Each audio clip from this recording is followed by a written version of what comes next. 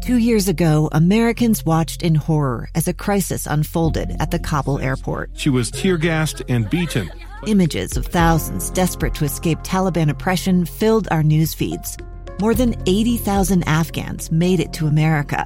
But the story didn't end there. It was very cold. There was no power, no heat. Who would help our newest neighbors? I'm Andrea Smartin. In Stranger Becomes Neighbor, you'll hear the stories of some remarkable refugees who left their homes and their dreams behind, only to start over from zero. Their only possession was 3 blankets. And you'll meet Americans who stepped up to help them. You want me to come when you deliver your baby. What can one person do in the face of an international disaster decades in the making?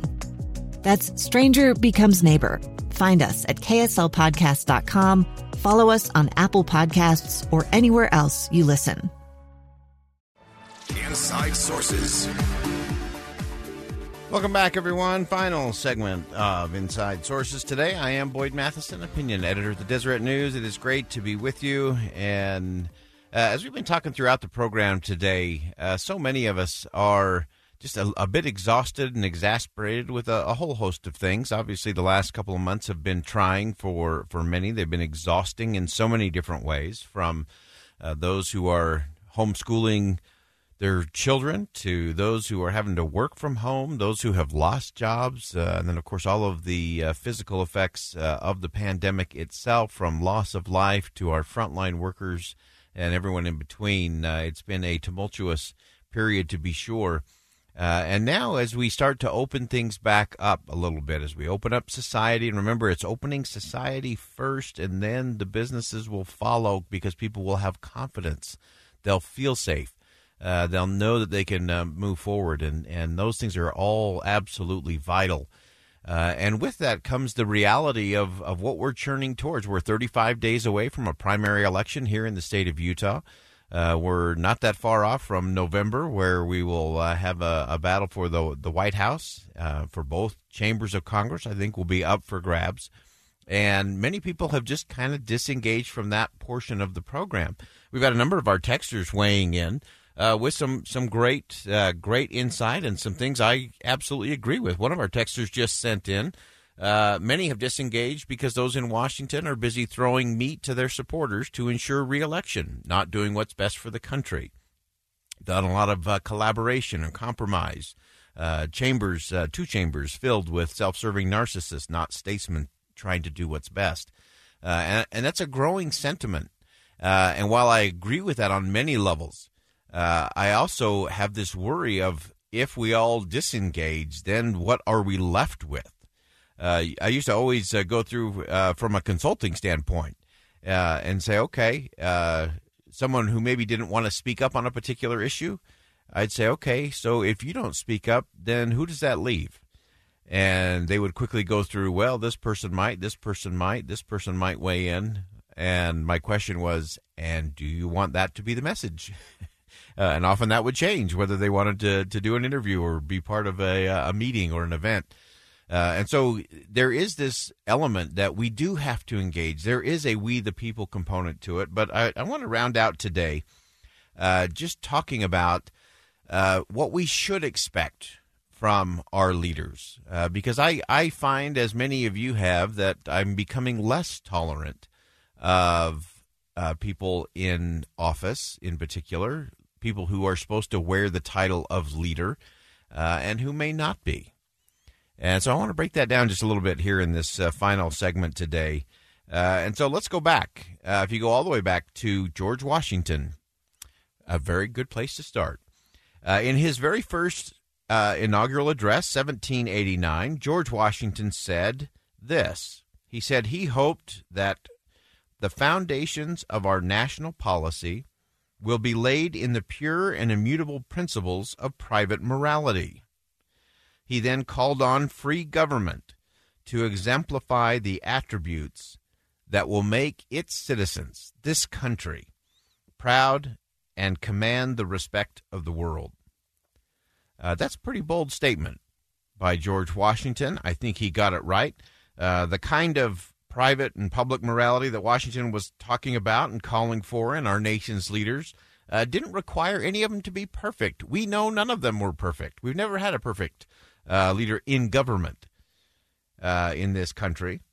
And so we don't need to have perfect politicians. We don't need to have perfect political leaders, but it does necessitate some integrity and some congruency regardless of the situation. And again, it doesn't matter what your political perspective is, what political party you adhere to. That's not what this is about. And the interesting thing to me as I look at history is down through the ages, you've had some seemingly great men and great women who've been exposed as being less than noble, less than genuine, even less than human when they were presented with power, with influence, with fame and fortune, or they faced just really hard, challenging circumstances. And we see that in history. And we also see the reverse of that in history. We see seemingly ordinary women and ordinary men who, when put into the most difficult of circumstances, rose above. When they were given an opportunity to compromise their integrity, they rejected it. When they had a chance to take the easy path, they said, no thanks, I'll pass. And they've risen to just extraordinary heights because they were willing to be congruent, that courage mattered to them, that character mattered, that selflessness mattered. As we were talking about with Scott Rasmussen earlier today, this is a we the people issue. And we have to engage in this process. Because if we just abdicate, we will continue to have what we've been having. And that is, I just remind you, 94% of incumbents win re-election. 94%. And you can blame that on money in politics. You can blame that the power of office. Those things play in, to be sure. But it also plays into us. We got to look in the mirror a little bit and say, okay, am I going to show up and vote? Am I going to register to vote? Am I going to make sure I understand the candidates, understand the issues? Am I going to demand transparency? Am I going to allow backroom deals and all of those kinds of things that we hate in government and institutions? Or are we going to speak up and speak out? Are we going to demand more, expect more, or are we going to settle? Are we going to settle? That's the question. And to me, it's not a question. Failure's not an option. We have to do better. And so when we look at all of this, I think one of the great ways to judge someone that you're thinking about voting for public office is something Kellyanne and I were talking about this morning as we were prepping the show. She put it in the most positive of terms. She said, the question is, what do you do with your gum when no one is looking? What do you do with your gum when no one is looking? I would like someone to run a political ad on that. What do you do with your gum when no one is looking? You put it under the table? You throw it out the window? Do you wrap it up? Or do you not wrap it up and throw it in the garbage can? That can be just as worse for those who are emptying the trash cans. Are you responsible when no one is looking? And I think that's exactly what George Washington was telling us in his first inaugural address. Interesting bit of history. I watched this over the weekend. Larry King interviewed Gordon B. Hinckley, who was then president of the Church of Jesus Christ of Latter-day Saints. Wide-ranging interview on CNN. And at the time, of course, was the middle of the Bill Clinton scandal and impeachment trial. And so the question got asked, what should we expect from our leaders? And this is what Gordon B. Hinckley said. Position of President of the United States of America carries with it a tremendous trust. In my judgment, an inescapable trust. I brought with me some words from George Washington, the first inaugural address of 1789. This is what he said. He hoped that the foundations of our national policy will be laid in the pure and immutable principles of private morality, and the preeminence of free government be exemplified by all the attributes which can win the affections of its citizens and command the respect of the world. That's a great statement. Is it asking too much of our public servants to not only make of this nation the greatest nation on earth politically, militarily, but also to give moral leadership to the world? That's still a great question. Decades later, is it too much to ask of our public servants, not only to make of this nation the greatest nation on earth politically, militarily, but also to give moral leadership to the world? I think that's a great question. And it's not just a great question for those running for the highest office in the land. It is a great question for those running for any office in the land. And again, I don't really care so much about whether you are a Joe Biden fan or whether you're a Donald Trump fan or anyone in between. That's not the issue today. The issue I want us to think about starts with each of us. What do we do with our gum when no one is looking? What do we do with our integrity when no one is looking?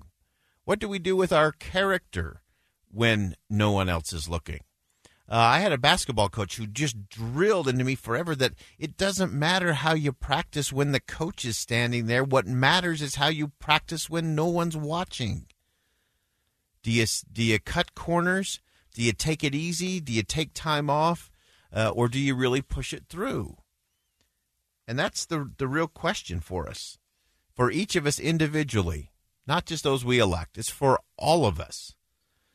What do you do when no one's looking? That's a character issue. That's an integrity issue. Those are the issues that really matter, and those are the issues that should shape the day, define our elections. This is no time for backroom deals. This is no time for us to be cutting corners or making excuses. We need transparency. We need to have accountability so that we can have trust. The inescapable trust of leadership is the issue of the day. That's what I think should be on the ballot now and all the way into November. I'm Boyd Matheson, opinion editor at the Deseret News. Thanks for joining us on Inside Sources. As always, as you go out into the world today, see something that inspires, say something that uplifts, and do something that makes a difference. I'm Dave Cawley, investigative journalist and host of the podcast Cold. Don't miss Cold's new Season 3, where I look into the unsolved disappearance of Cherie Warren, a woman last seen leaving her job at a Salt Lake City office in 1985. Police cast suspicion on Cherie's estranged husband and boyfriend, but never made any arrests or recovered Cherie's remains. Find Cold Season 3, The Search for Cherie, anywhere you get your podcasts.